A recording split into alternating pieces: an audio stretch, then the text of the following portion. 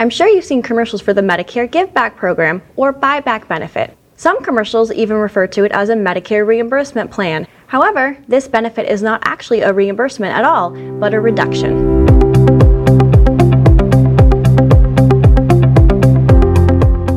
Hi Medicare community, my name is Lindsay Engel. I'm the Medicare expert for Elite Insurance Partners and MedicareFAQ.com. In this video, we'll explain what you need to know about the Part B premium reduction benefit that's available with some Medicare Advantage plans. The Part B reduction plan is, well, just as it sounds. You enroll in the policy, and the carrier either pays part or your entire Part B premium.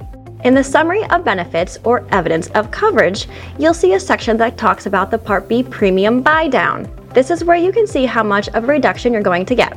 If you've heard of this benefit referred to as the Give Back benefit, it is the same thing as the Part B premium reduction. A Give Back benefit is still when your Medicare Advantage plan pays part or your entire Part B premium.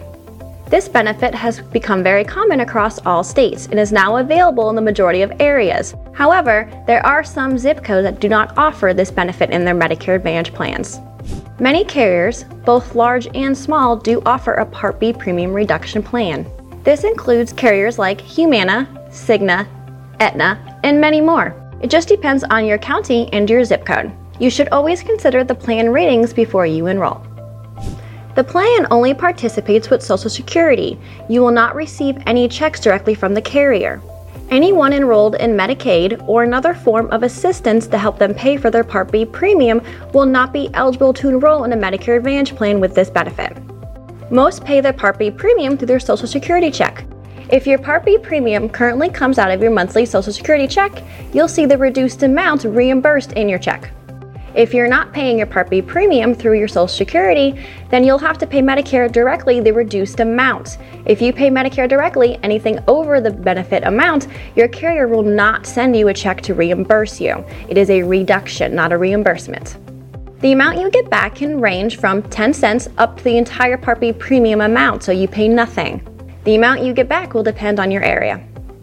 To be eligible for a Part B reduction plan, you must be enrolled in both Part A and Part B of Original Medicare. You must not be accepting any government assistance that helps you pay for your Part B premium currently. If you don't qualify for a Part B premium reduction plan, there are many other options available to you. It's important to know that a Medicare Advantage plan is not the best option for everyone. As great as having your Part B premium reduced to save you money monthly in your Social Security check, you might find that if you visit the doctor's office often, you end up paying more out of pocket than you initially expected. It's important to weigh out both the pros and cons of Medicare Advantage and Medicare supplements before you enroll. Thank you so much for taking the time to watch this video. If you have any questions, make sure to leave it in the comments section below or give us a call. If you haven't already, make sure to subscribe to our YouTube channel. Don't forget to turn notifications on so you're notified each time we upload a new video.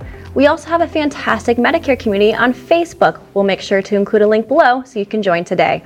Until next time, bye!